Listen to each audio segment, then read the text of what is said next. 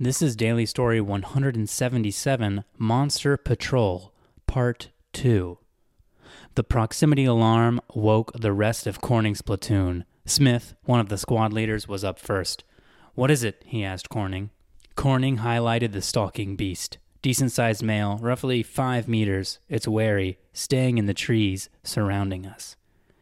The turrets could reach it, but it was better to wait for a clearer shot. They would need to lure it in. "Squad leaders, you up?" asked Corning. They each, in turn, confirmed that they were ready. Corning briefed the plan. They would lure the beast into the clearing between them and the forest and open fire from 4 positions. When they were ready, Corning powered off the turrets. Their tracking movement was giving the beast reason for caution. The beast slowed its prowl around the building. The squads inside shuffled from door to door in response, as if playing a sick game of musical chairs. Corning was glued to the surveillance screens. His plan was simple. Simple is good. Simple is safe, thought Corning. "It stopped moving. Stand by on the doors," said Corning. The beast slinked towards the building to investigate. A large, powerful, and stealthy creature. Corning didn't dare wait longer. "Now!" he shouted. 4 squads rushed from the building into combat. 1 on the roof and 3 on the exterior doors. Corning powered on the automatic turrets, and the 2 that could lock on to the beast did and opened fire. The squads formed firing lines and joined the fight.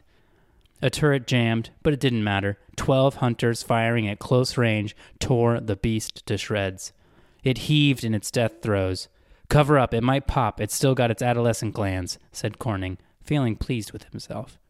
There was no pop, but it was best to leave it and call in for a cleanup. Smith radioed in, "Got another, opposite side, small male." Corning saw it on his screen. He should have seen it earlier. The adolescent male was in full sprint towards Smith's squad. Peregrina's squad on the roof ran to the opposite side to engage. Gunfire from the turrets and Smith's crew brought it down just before it reached them. "Cover!" shouted Smith as the beast's glands swelled and burst, sending a flesh-eating slurry in all directions. Smith's team was safe behind thick concrete. Jones, a rifleman on the roof, arrived just in time to get a face full. "Jones is hit," said Peregrine. Corning froze. Did he just kill Jones because he forgot to pay attention? Corning's training kicked in. "Glove up and get a kit on him. Check his whole body." Peregrine was ahead of Corning's order and was already treating the wound. There could be more, thought Corning. "Back inside, covering movement," said Corning to the 3 squads on the ground. He checked all of his surveillance feeds carefully. The area looked clear, but Corning didn't trust his eyes anymore. 2-man overwatch on the roof until morning, he ordered.